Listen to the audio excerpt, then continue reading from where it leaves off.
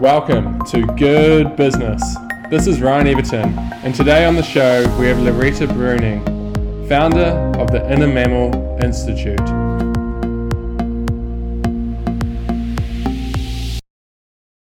Having spent my whole life in academia, I realized that what I'm saying is not the official academic view. And so usually you're just cut off if you deviate from the official line. And so I'm just grateful that young people with open minds are hearing it. And so how have you deviated from the current line of academia? So the thinking today, including the very people that did a lot of the early research on animal behavior, they have embraced this happy talk idea that animals are always nurturing and altruistic and empathetic and supportive. And so it's taboo to acknowledge the self-interested motivations that feel good. And needless to say, I'm not advocating that we should be hostile and competitive, but if we don't acknowledge our feelings, we can't control them. So what they do is they say, oh, the state of nature is to just be happy all the time. And if you're not happy all the time, then blame somebody else. Something went wrong, and not to take responsibility. So that's my niche. And do you feel like more and more people, I feel like more and more people today, maybe it's becoming more real, are actually feeling like they should be happy all the time? Or have they always been that way? That has become the accepted view, which is, to a large extent because we have all those commercials, entertainment that's projecting this, and young children who go to school, and if they have upsets, they are ending up in the system. And another facet of it is that people had religion in the past as that basis of thinking. And without religion, they want some foundation of thought. And the one I'm proposing is sort of uncomfortable, And what are you proposing? What are you proposing? Oh, wait, well, I'm proposing to take responsibility for your feelings. And that's not as comfortable as being told that it's natural to be happy all the time. And if you're not happy all the time, then it's somebody else's fault and you should make them fix it. You know what I mean? It's funny, though, because the natural monkey brain, I feel, in essence, or lizard brain, or whatever people call it these days, is to resort back to always blaming someone else for the problem. Do you think that's a conditioned thing or a primal thing? Well, I have to think about that. Monkeys don't generalize and they don't project into the future. So if you have a banana and I want the banana, then I have two choices. So if you're bigger than me, I'll go look for another banana. And if you're smaller than me, I'll take your banana. So they don't have explanatory theories. And so it's actually is it a conditioned thing for humans then, beyond mammalistic traits? Well, so we know that we're not supposed to take the banana from the weaker individual. And we're even being pressured to give all but our bananas away to other individuals. So that leaves you in the constant mode of having to look for more bananas yourself, which is natural. I mean, animals are always looking for more food. But because the human brain can project into the future, it's like, what if I run out of bananas? What if it doesn't rain and the banana tree doesn't grow? What if something, bugs infest the banana tree? And what do you suggest is the thing to do? Just sit with it and say, I'm having these feelings right now because of a mammalistic mindset, which is natural. In a couple hours, I'll probably feel better, at least if I go for a swim or something. Yes, but that's one piece that works for some people. Yeah. So I try to generalize it in a way so that each person can have their alternative, like exercise works for some people, but I'm not advocating that exercise is the thing for everybody.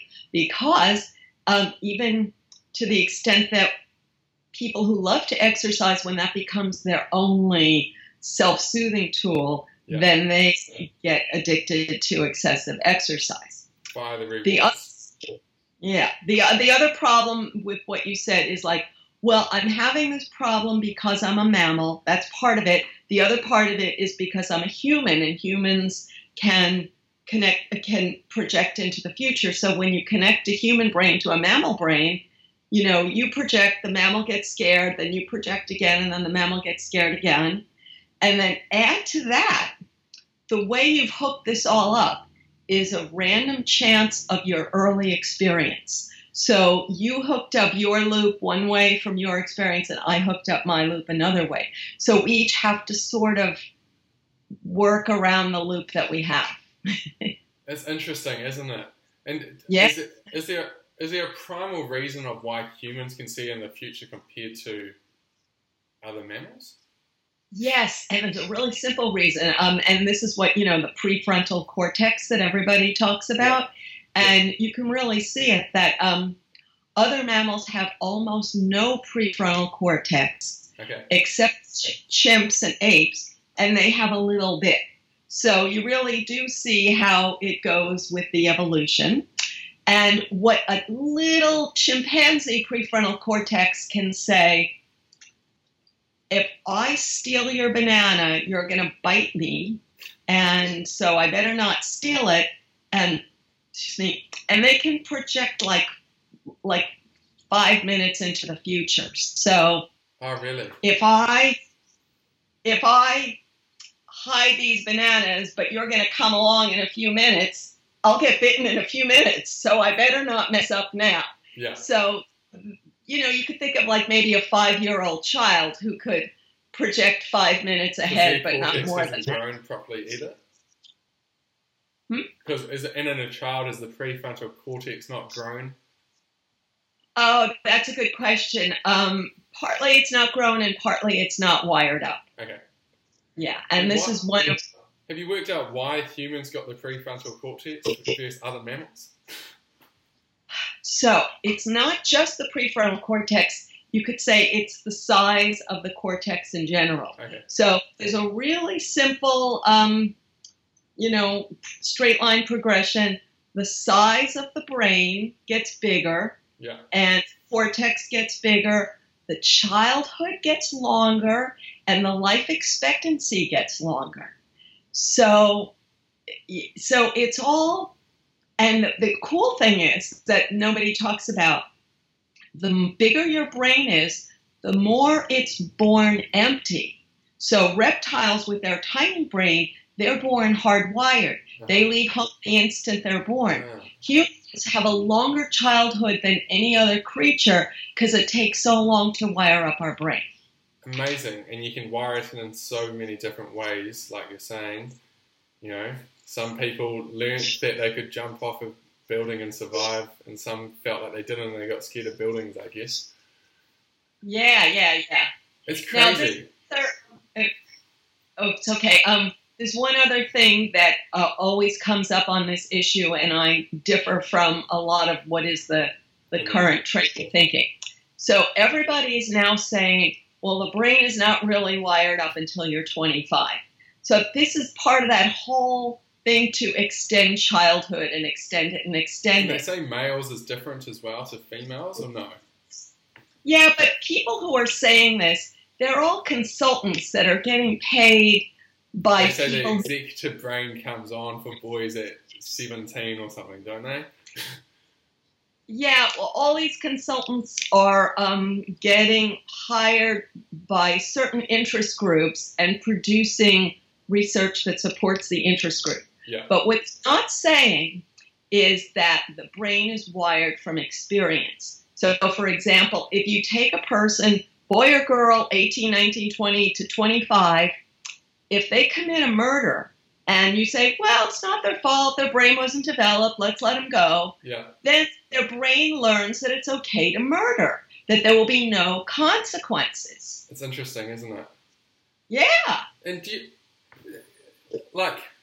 you see a trend in there's I'm going to give some examples right now and start talking about it, but I just had the futurologist on the show last night, and he was talking about how overnight, from this Woman Me Too movement, the move towards how women and men interact in the workplace has dramatically changed just from that in 1 month, which never happened before. Women what in the workplace? How women interact with men in the workplace and how each other treat each other has changed overnight from the Me Too movement. And from Me Too? Oh, Me Too. Have you heard about the woman movement called Me Too? It's all these women across the world who are opening up about men taking advantage of women. Oh, okay. And those sort of movements are dramatically changing how people think and interact, I feel.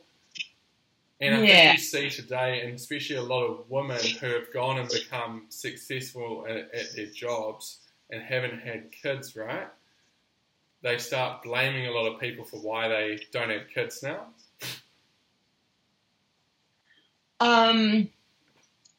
I haven't heard that particular one. Mostly when people choose not to have kids, often they advocate that this is some fabulous thing to not have kids. So I haven't heard that. Okay. Where I differ from them is that when I was young, I had many sticky, uncomfortable situations in which I refused and then paid a price. And I sort of resent, like, if some movie star is going to say yes and then become a star and then years later whine about it. Yeah. So feel like it was sort of incumbent on her. Now you could say, you're saying it's actually a primalistic thing, right? Is that what you're trying to say?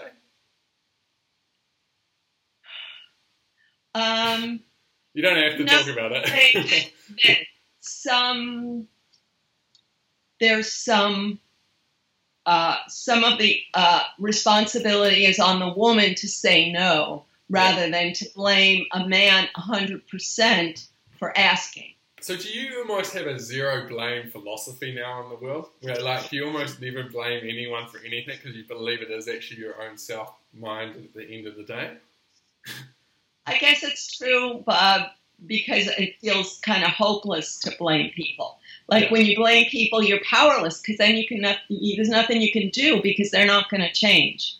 Well, it's funny because spiritually, a lot of people, a lot of people who say they're more conscious than other people will say you need to have self-realization that it's actually you, not them, and you're the one to blame, and start being grateful for why you are in the position you are, right? And what you're saying is actually primarily it's the way to go as well. Yeah, but I wouldn't necessarily say blame yourself just because if you can not think of it as a blame thing. It's like self-acceptance, acceptance of others, and focus on what you have control over. Okay. How's that? I like it. So we don't have control over very much. It's really very small that we have control. So in your life, do you feel like your primal brain taking over sometimes? You're like, I wish this wasn't happening?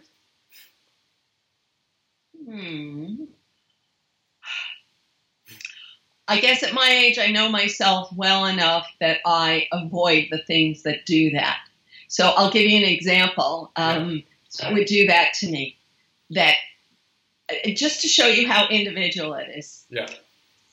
I cannot stand to look at my numbers, and whatever it is. Most people are addicted to looking at their numbers. Yeah. But I that if I look at my numbers, and then that if a number goes up, then you can have a dopamine. Yeah. But now that's the new bar. Yeah. And now you have to go above that. And if you're not above that, then you feel like you've gone down. So I feel like it's a no-win situation. Uh-huh. And I don't want to keep having this fear that I'm going to go down. And what numbers are you meaning? Like personal numbers or financial numbers or any numbers? This is sort of social media numbers. Ah, okay, yeah. And book sales, yeah. Just accomplishment numbers. How many hits did this get or that get? Yeah, and that's a personal thing where some people wouldn't get I find some people, even if the numbers went down, still see it as a challenge to get the numbers back up. It's like, it's even more, is it more dopamine or what is it then? Oh, well, to get the numbers back up, it's dopamine is the pursuit of a reward and serotonin is the sense of social importance. So they're both involved, partly it's an individual of how you see it. The problem is, to me, I don't know when it goes up, I don't know why. So I don't have any way of figuring out how to get it up. Yeah. So other people, maybe they have knowledge, but to me, if I talk to people like you and I ask, well, how did you discover my work? Yeah. I don't get an answer that I can, really quantify, analyze. Yeah. And so I decide to focus on what lifts my spirits enough to do more work. And what lifts your spirits? So I'll tell you a few things. So one is dividing things into small chunks so I never feel overwhelmed. Uh-huh. Having some limit, like if I think of, one really tough task that I have to do and maybe a couple of more important things, and then I say some fun, mindless things to do maybe while I'm watching or listening to something, and at some point to say, okay, I've gotten enough done. Yeah. Now I should do something fun. Yeah. And I like to watch comedy of different sorts. All the dopamine hits. It's crazy, isn't it? It's almost like chemicals rule your body, right? These hormones, but you also rule the chemicals, correct? And it's like chemicals rule your body, but the neural pathways built from past experience rule the chemicals. And my control over which pathway I'm using is so limited that the only way I could control it is to stop doing everything else. And most of the time, we don't want to stop doing everything else, which is why we go with the pathways we already have. Just keep doing what we're doing. We'll get through it. We'll get over it tomorrow, and we'll do the same thing again the next day. And essentially, it's absolutely crazy and fascinating, isn't it? Because, and that's what, have you got into, neuro-linguistic, they say you can, go back on those stories you tell yourself, because essentially they're stories, right, of what stuff happens. So you tell yourself the story. Have you got into, that you can actually change that story, which then changes? Yes. And I'll give you a the chemicals as well, just the story actually releases the chemicals. It's not even the thing half the time, like the placebo of the story. Yeah, but I don't mean that I'm trying to change matters of fact. Yeah. So I'll give you an example. Like most people, I have feelings of being rejected. Yeah. And it's like almost everybody does, if they're honest. And so this is because we humans are trying to not limit ourselves to the herd we're born into, but to go out in the world and constantly make decisions about who we want to be with. So inevitably, it's not going to be a mutual decision every minute. So I would feel rejected, and I would have that loop that was huge because I was rejected when I was young, blah, blah, blah. Yeah. And at some point, some therapist suggested to me that I was the one doing the rejecting. So first I was very upset with her. I thought, that's not true, and she doesn't understand me, and how dare you say that? But then I started thinking about it, and then I thought, if other people wanted me to be with them all the time, I would hate it, So then I read a book that said, you're always focused on what you don't have. Uh-huh. So when you're alone, you're looking for a herd. When you're with the herd, you're looking for alone time. So I thought, why waste my life always regretting what I don't have? Why not just be happy when I'm randomly alone and be happy when I'm randomly in a group. And is it your primal self saying, I want to be in the herd? No, my primal self is well, the way I feel is I want to be alone. Yeah. But my therapist wouldn't agree, probably. Yeah. You know, they all have that herd thing. Yeah. Well, anyway, the bottom line is that every baby is born with both. Okay. And a baby cannot survive on its own. So a baby feels needs that it can't meet, and it panics. And then it learns that it needs others to meet its needs, so it panics when it's alone. So this is a loop that everybody gets. And then we send kids off to school at 5 years old and expect them to build connections on their own, which people did not do this in human history. Why? What do you mean? You stayed in the tribe you were born into. Yeah. You know, maybe they sold you into another tribe at puberty. Yeah. And then you spent the rest of your life with them. So you weren't sort of sent off on your own as an individual expecting to connect with other individuals. So it would be like two dogs like constantly sniffing each other and saying, I don't know you. I don't know you. I don't know you. Yeah. Like, do you think you can recondition the mind to want to, or like to naturally be in the opposite way though, which is going out on your own?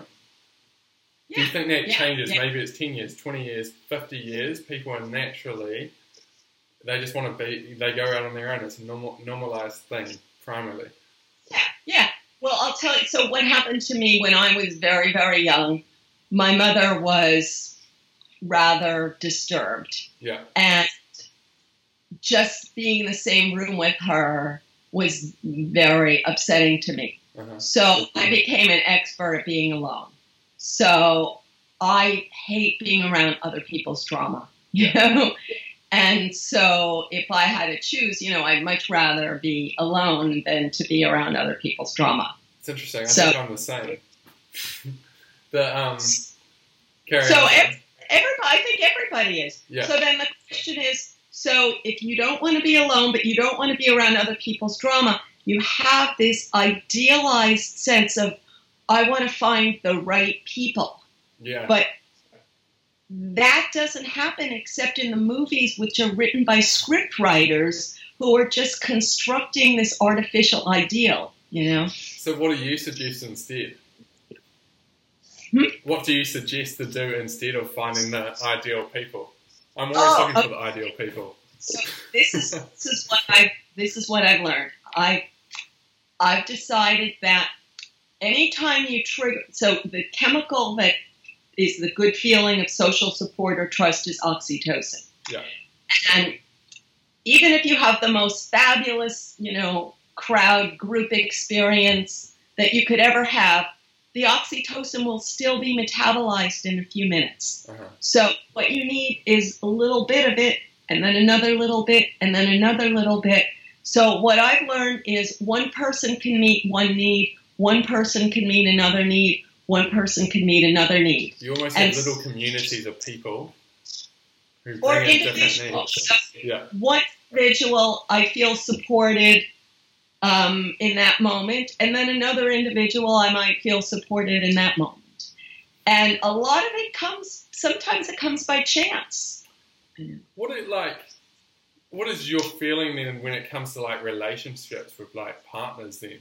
Should you be having multiple partners based on different needs? You know, like you maybe have a love partner and you might have multiple love partners and like then multiple, you know, mindset partners for different parts of needs you have.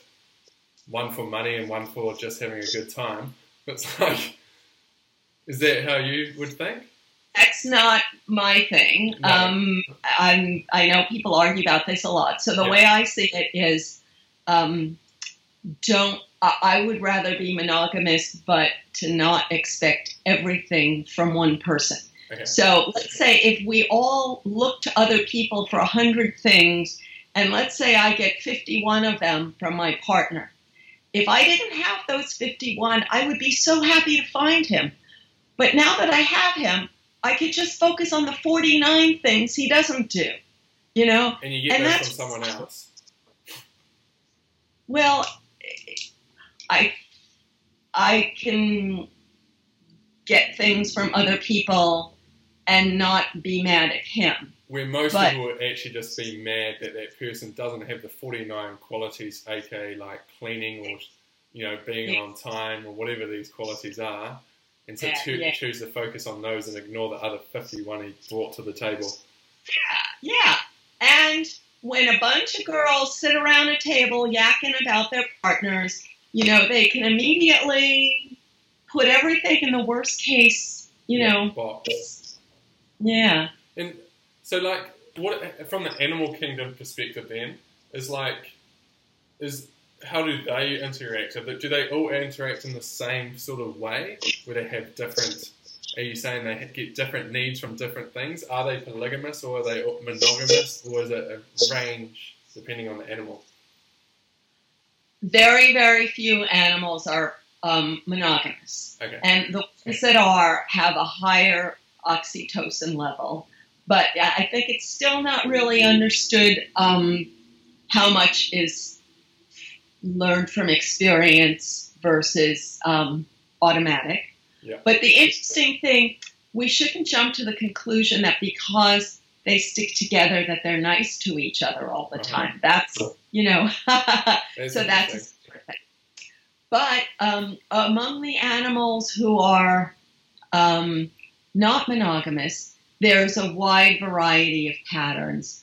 And I am not of the belief that we should be like chimpanzees. I think monogamy has benefits, and people who reject it, you know, they have costs, but then they could say that I have costs. So that's an individual decision, but to be happy with your own cost-benefit analysis. So actually in the animal kingdom, there's no set agenda, right?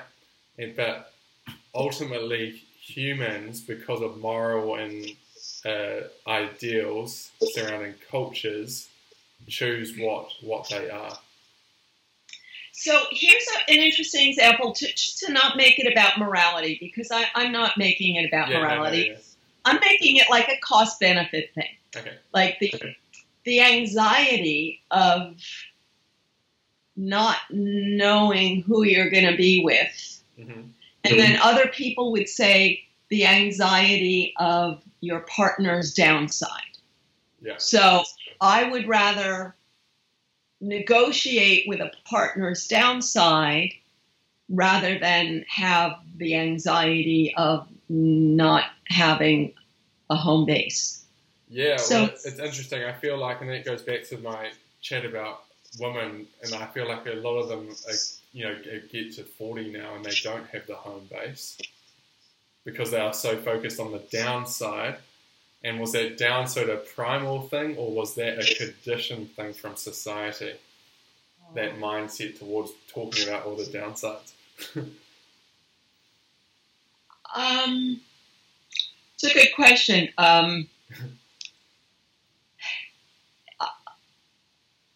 Put this way, in most of human history, women couldn't support themselves, so they had to take what they got. Yeah.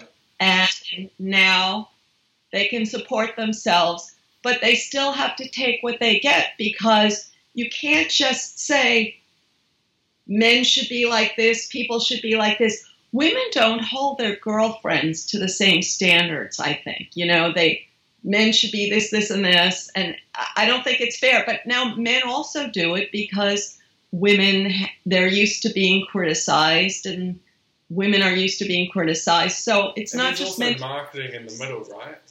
Advertising, stories going out about what should be expected of someone or what you should be getting. And movies that present idealized relationships. And I think even like therapists that give people, counseling that gives you idealized expectations, and the infinity of choice from dating apps. It's interesting. And like in the future, do you think like this is still going to be a problem? Well, it's interesting to see that marriage is still there. Yeah. Long-term relationships are still there. Yeah. So it may have different language. I think children benefit. There's the whole thing, and children benefit from stability, but they also benefit from not having conflict in the home.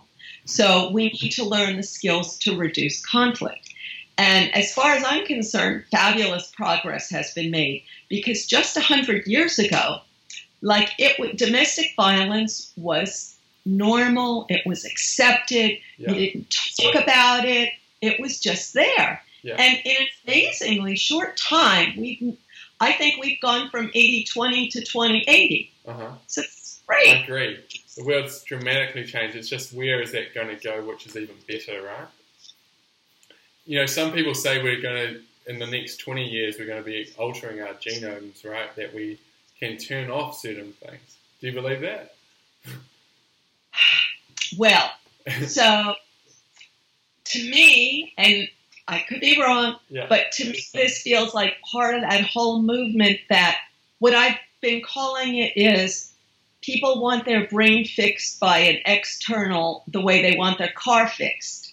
And if it's not a drug or blaming somebody or politics, then it's genes. But it's all somebody else fix me. Yeah. So, the word hack, brain hack is popular. So what I would hope in the future was people to be more aware of their own power to rewire themselves, instead of putting all of their focus on these external hacks. And of course, we all want to raise our children with better foundational circuits. Yeah. And it's a lot of pressure on parents, and parents are trying very hard.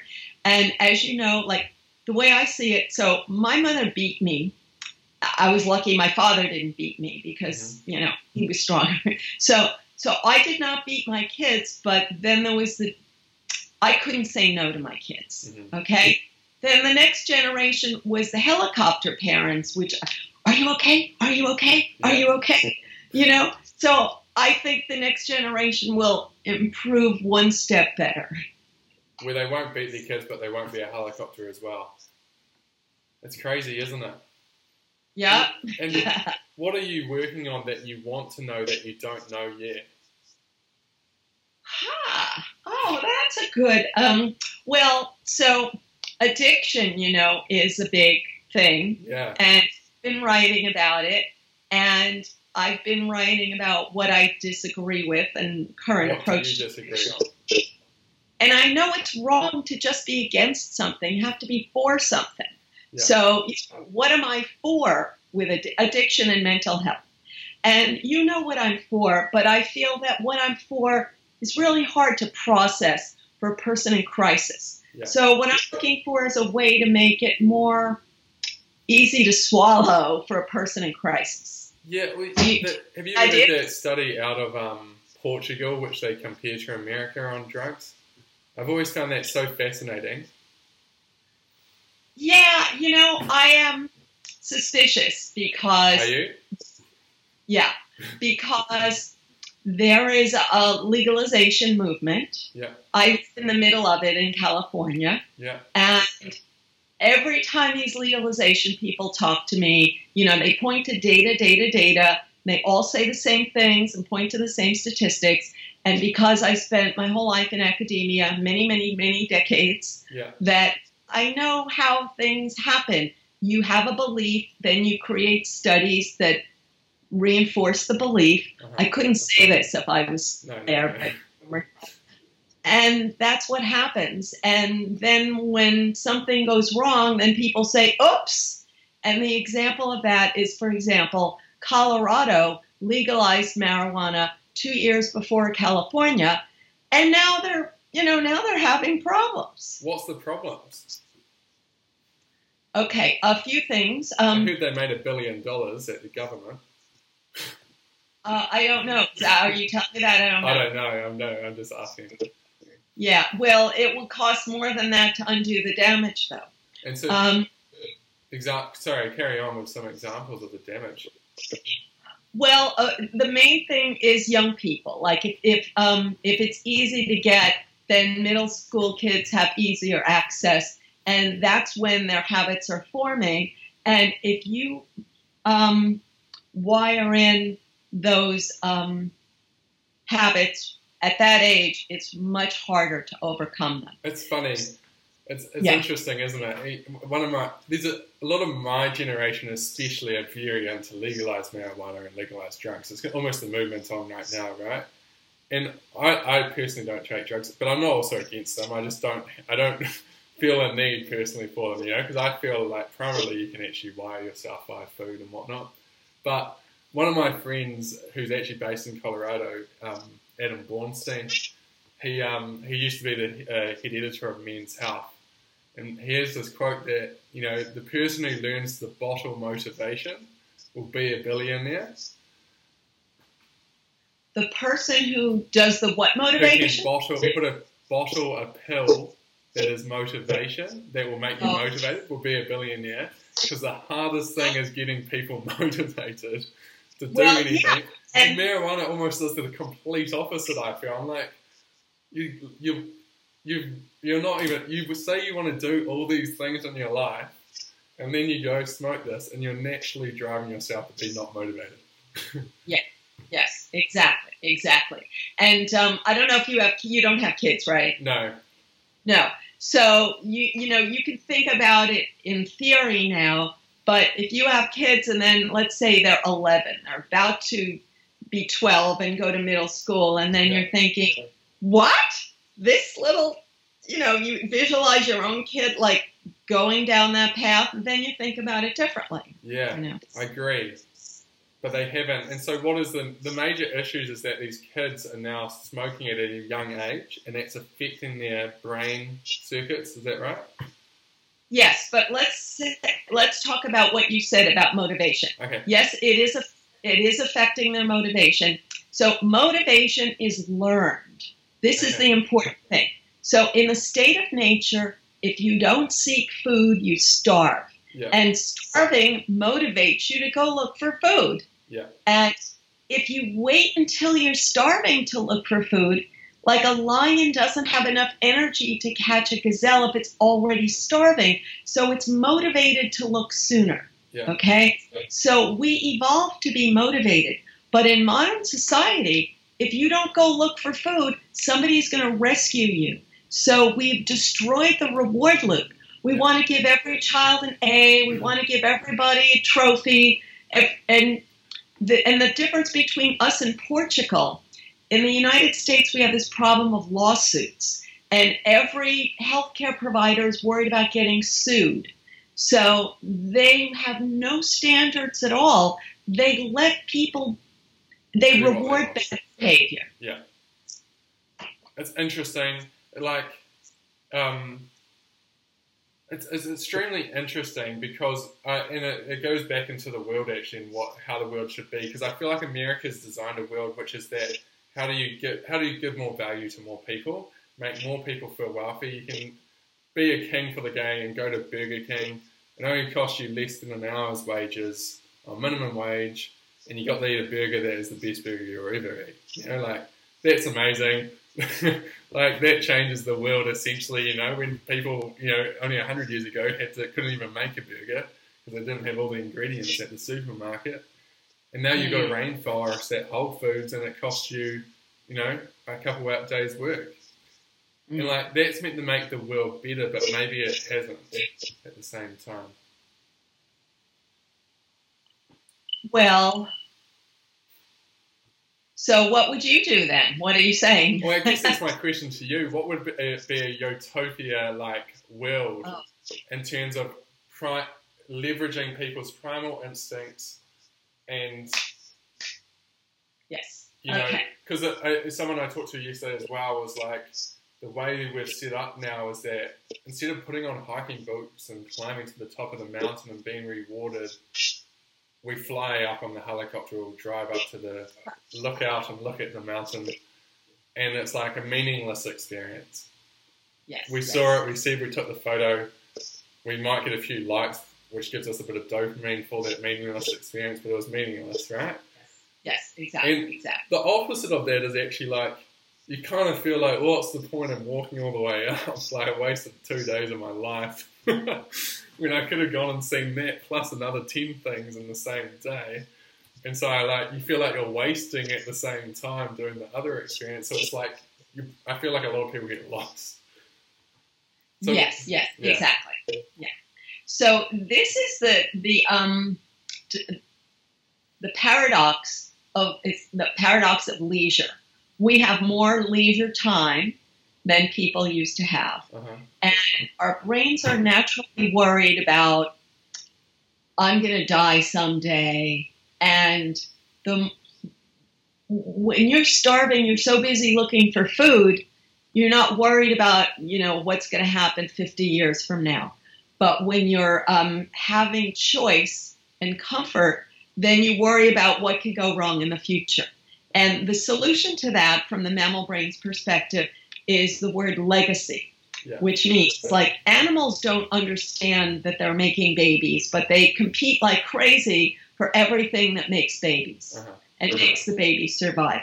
So humans in the past tried to have as many babies as possible, and now we don't do that anymore, but we want other ways of building a legacy, and we can be just as crazy about that because we know our time is limited. Yeah, it's interesting. It's kind of like Rupert Murdoch has like 15 kids from 15 different families, but that was part of the legacy back then, wasn't it? How do you see it moving? How do you see like the world changing with kids then, especially? Like, are we just going to be dumbed down and sitting inside and having a lot of hormones go crazy and then become mentally impaired? Well, things get presented in the worst case scenario. I know you hate this pessimistic view. I have listened to a few things on you. I'll give you an example. Yeah. When I first discovered the internet, yeah. Like, wow, this is incredible. This is so cool. That you mean it's free? I can just send a message anywhere in the world. All I want, it's free. This is such a great thing. And then people immediately started bashing that. And like then when you get access to like all these apps for free, you mean Wikipedia is free, Google is free, it's all like it's too good to be true, and everybody just sees the downside. So, for example, when because of primal instincts. Well, I think a lot of it's competing for attention. Okay. That when you go negative, you get more attention. Okay, yeah.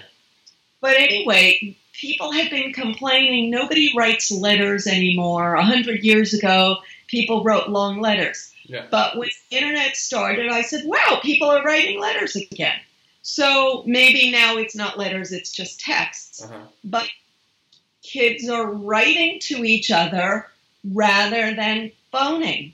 So putting your thoughts into words in public, that's a skill. Yeah. Nobody's seeing the positive side of it. No. That's actually the highest level of consciousness, to put your words, to put your feelings into words and then to make them public. That's a good thing. I know. It's interesting, isn't it? Yeah. It's funny, I was just talking with Ian, who's the world's leading futurologist, last night, and he was saying that he came up with text, like you could text message, and everyone said to him, it's the worst thing possible. Why would you text when you could just call someone? And so he never invented text, even though he came up with the idea in advance. But that's the state of the world, right? People being negative about it. Well, that's partly, my one blame that I blame teachers for lowering standards. So that's it. But anyway, so let me give you a positive thing for the future, okay? When I was young, there was this idea called zero population growth, which means if everyone has no more than 2 kids, then in the future, the population will not grow. And if it continues, it will actually decline. a little bit. Yeah. And the world is overpopulated. So it's gotten better. Like families who used to have 8 kids are having 4, and people who had 4 are having 2. Yeah. But now some people are creeping back up. I agree. That's wrong.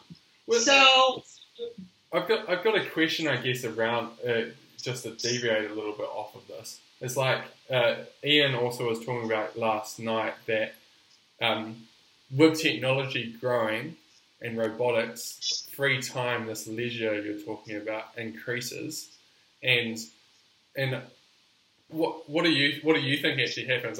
Ian has an opinion which I'll share with you, but I would like to hear your thought as well. Like what happens when you've got almost free time, which we're almost a lot of people are at that. I feel in America people don't get it as much as Australia, where you only literally have to work 9 to 4 and you're at the beach Friday, Saturday, Sunday. But and you've got 6 weeks holiday a year. But what do you think happens from all that leisure? So, well, first I'll tell you the stereotype bad side, and then I'll tell you the good side. Okay. So the stereotype bad side, you could say, well, people are not going to structure their time effectively, and they'll watch too much junk, and they will take drugs and get bitter and depressed and nasty. Which is happening in Colorado or no? I don't think so. I don't know that well. In California, we say that they put their problem cases on the bus and send them here because we had a big explosion. Yeah. So people are sent here from other states. So that's the pessimistic view, which a lot of people would say as well. Is what? That's the pessimistic view, which a lot of people would say, right? Is that people would just take drugs, do nothing. They'll just so the positive side of it is the number of people who are doing things like me. Like I got the idea, okay, I'm going to create something. Yeah. And I'm focusing on it. I'm building it step by step. It cost me almost no money to start it. There are so many tools available. And you're creating something. So many people are creating things. It's fabulous. So free time gets up and people start creating. That's the second argument. Well, Ian's view is exactly that we'll all be on the beach surfing if we live in Australia. And we will come home, have food, and we'll still create jobs, but the jobs will be entertainment-based jobs, which is we'll be setting up a podcast as our job, versus going and actually working and writing meaningless tasks. So do you actually enjoy being at the beach that much? No, you get over it, right? It's no different. It's actually a question I have is it's like you want a house with a waterfront view, but you never go to the beach. My dad's like that. I don't think he's walked to the lake in a year. But at the same time, and then he wants a house by the beach while he's on the lake because the beach will be better. And then at the same time, everyone who's not on the beach wants to be on the beach, right? Yep, exactly. So this is it. The brain wants what it doesn't have because you habituate to what you have, and it takes something new to stimulate dopamine. And do you think we can, Ian believes we can turn that off very soon. What do you think happens as a result? We're always just happy being at the beach. Do you think you can do that? Was that a chemical reaction, so you can't really turn it off? It's not so much a... You mean turn off the habituation so that you enjoy being at the beach all the time? Yeah. I don't desire that, so I don't see that as a goal, What do you desire then? What do you wish you could do but you primarily can't do? I've gotten, I don't know, I'm doing mostly what I want. Yeah. I like variety. I feel like that's an important thing. I'm always thinking, what should I go after that I don't have? Right now, I'm going to be a grandmother in a few months for the first time. Yeah. So I guess, and on the one hand, that's exciting. On the other hand, it's not something I have any control over. Uh-huh. And I wanted to write a book about parenting. Yeah. And of course I can do that. Nothing's stopping me, so I'm going to do that. Do you feel like you've got a philosophy on how parents should be bringing up their kids to currently how they are in America? I missed a little bit of it. How they are? Do you have a different philosophy of how to bring up kids in today's world versus how they currently are bringing them up? Okay, you're talking about teachers, obviously, giving everyone A's. How would you have done that differently? What if you had a 3-year-old, which obviously your daughter's probably not going to. You have to be careful with your daughter probably, because then she'll get frustrated, right? Or your son. You have to be careful with your kids, right? I'm talking about your kids, because you've probably got a lot of philosophies of how you'd like to bring up your grandchild that don't necessarily go. And no, I mean, I know that that's not appropriate. Yeah. Actually, first, any advice you give, you're talking to people. Some people are here and some people are there. Yeah. So before I generalize, it's a matter of where a person is. But the other thing is parents are so anxious that they're so worried. So my main message, what can you say? The brain is not designed to be happy all the time. Yeah. Parents are urgently trying to protect their kids from ever having to be unhappy.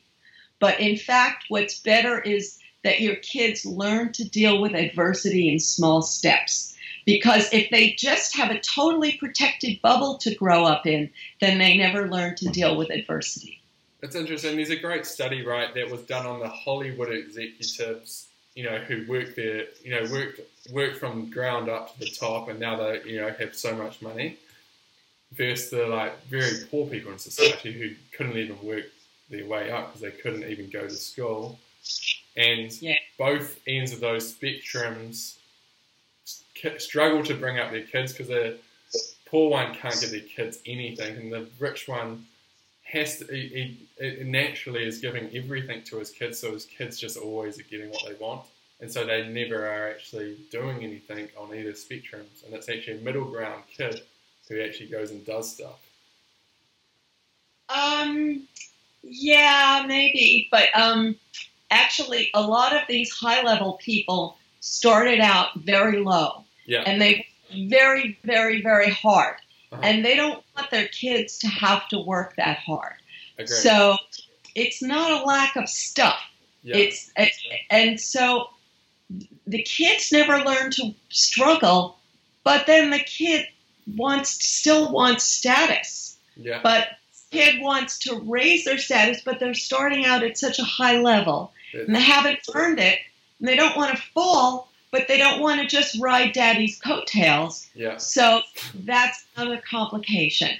And what I was going to say is, what would you say to say your daughter rang you up and she's like, I'm upset, Mum, my boyfriend just broke up with me, blah, blah, blah, and she's going into her primal self right now.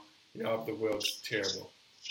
Would it be best for the mum to say, darling, you're going to have problems every day. It's part of life. You will get through this, rather than saying, I'll fly up to your house tomorrow and I'll take you to dinner and I'll get you all this stuff. And let me add one more choice to that, because what a lot of mothers do is say, well, he was a jerk anyway. Yeah, you're right, actually. I have heard that one before. It's all his fault. He used to abuse her or something like that. But the one you said about it'll be fine. What would you do, I guess? What would you think is the best approach? My kids know that I'm going to say it'll be fine, so they don't confide in me this kind of stuff because they don't want to hear me say it'll be fine. Okay. So they mostly just tell me when they have good news. It's interesting. So it's funny. And so do you think there is a different approach to it, though? So your kids would still confide on you, or do you think they should just be confiding in themselves or someone else? Well, this is a tough call because, other mothers, their kids call them every day, Yeah. blah, blah, blah, blah, So everybody's coming from their own experience, right? Yeah. So I had a mother who was too clingy. And so I was very much not wanting to be clingy to my kids and telling them my problems. So we never got that kind of relationship. So, everything has its pluses and minuses, but my kids, they left home, they pay their rent, they put one foot in front of another, they're not living on the couch in my basement. Yeah. Okay, kudos to you. Before we go, I do have one more question. I might have to get you back on the show with Laura because there's like so many different elements to talk about with you. Like I feel like just on top of that, it's like if hormones control your feelings, right, which controls your ultimate emotion to the world, does lifestyle choices affect those hormones? And coming back to this hacking thing, you could, if you ate certain foods and did certain workouts and did certain habitual routines in your life, you could actually maximize your hormonal profile where your cortisol is higher in the morning, so you're getting more intense work, and then you're also got high testosterone, so you're very motivated. Your growth hormone's on fire due to certain routines that you're doing, which is meaning your skin and you're feeling great and you're healthy. Do you think you can get to that point? Is there? Yes, but everyone has a limited amount of energy, and if you put all your energy in one thing, then you have less for something else. Okay. So that's inevitable. So if a person says, well, I have to have the best body, but also the best job and also the best relationship and the best, then maybe they're going to have anxiety and they're not going to sleep at night.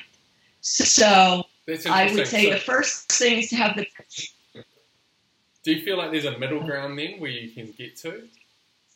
Where you don't feel the anxiety but are still maximizing, I guess, to some levels? Well, I instead of maximizing, I would say that self-acceptance is an important thing, right? Because if you have to maximize, you're not really doing it for yourself. You're doing it to be better, right? Yeah. And that's just an addiction like any other. That's crazy. The last thing I want to say is that you do talk about, which I feel like no one talks about, that relationships are built over conflicts or, both talking about a negative thing. Is that right? How do you explain it? And that's how if we look back at it, most of our relationships, it's due to a negative thing rather than a positive thing. Is that true? So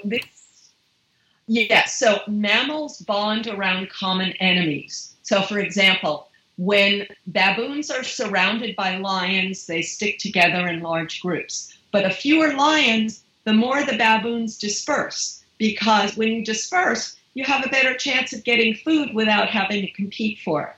So there's the only thing that keeps a group of mammals together is the common enemy. So if you go into a group that you're involved in, what do people constantly talk about is the common enemy of that group. That's all I ever talk about because that's what overcomes their differences. So even if you're finding a mate, say a boyfriend or a girlfriend, you normally bond over some negative thing. It's scary. I'm trying to think back to like my partner. I'm like, what was the negative thing we bonded over? And can you bond over a positive thing, or you don't agree? Whatever is your deepest pain, then you bond with someone who has that same deepest pain. Crazy. Just to finish us off, Loretta, this has been incredible, and I really do want to get you back on when Laura is back and start delving deeper into some more futuristic views on these and where it goes to. What is your favourite animal or mammal? Do you have one that you just like can't stop thinking about?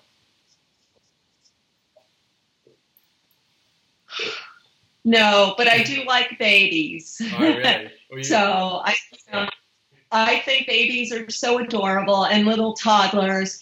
And, when my kids were toddlers, I was exhausted. I was busy.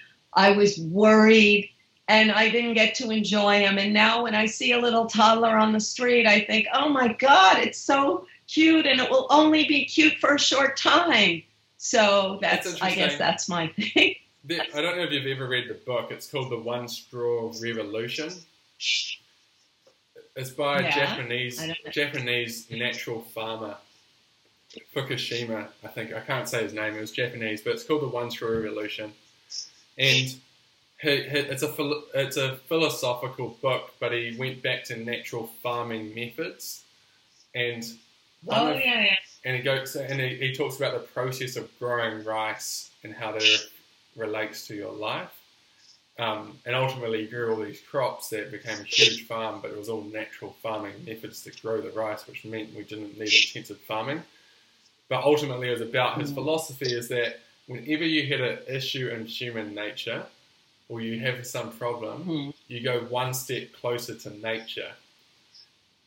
And so his whole thing is that if you go back to nature, you'll actually find your true self. So instead of walking in the concrete jungle, go for a walk in the park and you'll get back to your natural self. And that's his philosophy, one step closer to nature always. So if you ever have any issue in life, it's normally because of an unnatural problem, which you get one step closer to nature, which is drink some more water or go for a swim or go outside. Get closer, you'll get back to your primal self, which is where you're happiest.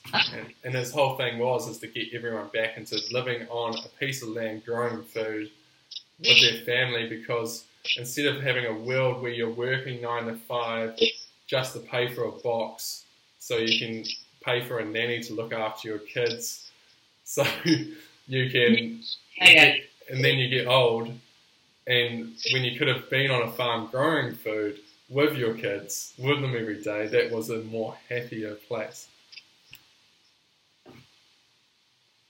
What is your thoughts? I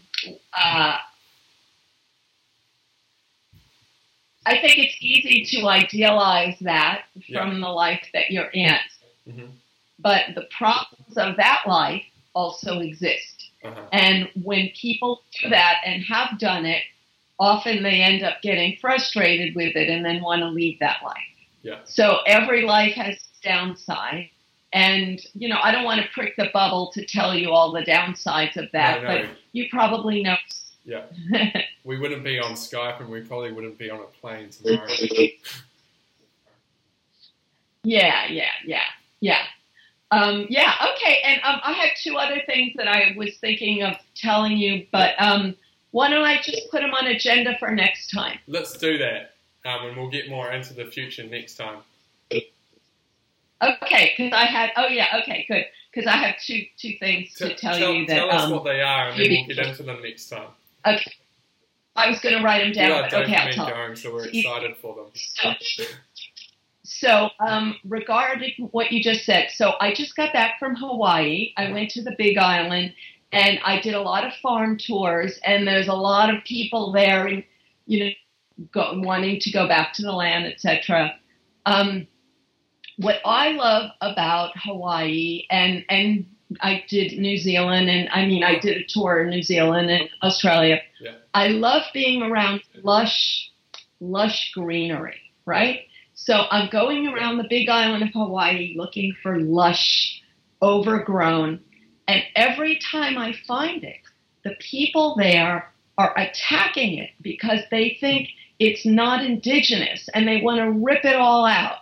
And it was so upsetting to me because I love flowers and overgrown, and they're like, oh, those overgrown, that's weeds, we don't want that. How fascinating. So that was very frustrating. I'm interested in flowers, so I always look for flowers when I go, and they we got to get rid of these weeds. They're not indigenous. So that's one issue. So the other issue is this. I don't know if you've heard of the book Catching Fire. No. So this guy found that the discovery of cooking food is what caused human evolution. Uh-huh. It's brilliant. I love it. But so the idea is that monkeys have to chew 12 hours a day in order to get enough nutrition. So they're getting leaves, and the leaves don't have much nutrition, and so they're chewing. When humans go hunting, then cook it, they could get a lot of nutrition, a lot of calories in a short amount of time, and that freed them to do other things. The trouble is that when you hunt, sometimes you fail, and then you would starve to death. So he's saying this is how monogamy started, because when you have a couple, one person stays home and cooks, the other person goes hunting, and so if the hunter fails, he doesn't starve, because they're two different food chains. So they both improve the other. Isn't that good? Amazing. Well, let's delve into that next time, because there's so much topic we can chat about with that food. Thanks so much, Loretta. I really appreciate it. It was great to meet you. You too. Thanks Take for being care. on the show. Bye-bye. Talk to you soon. Bye.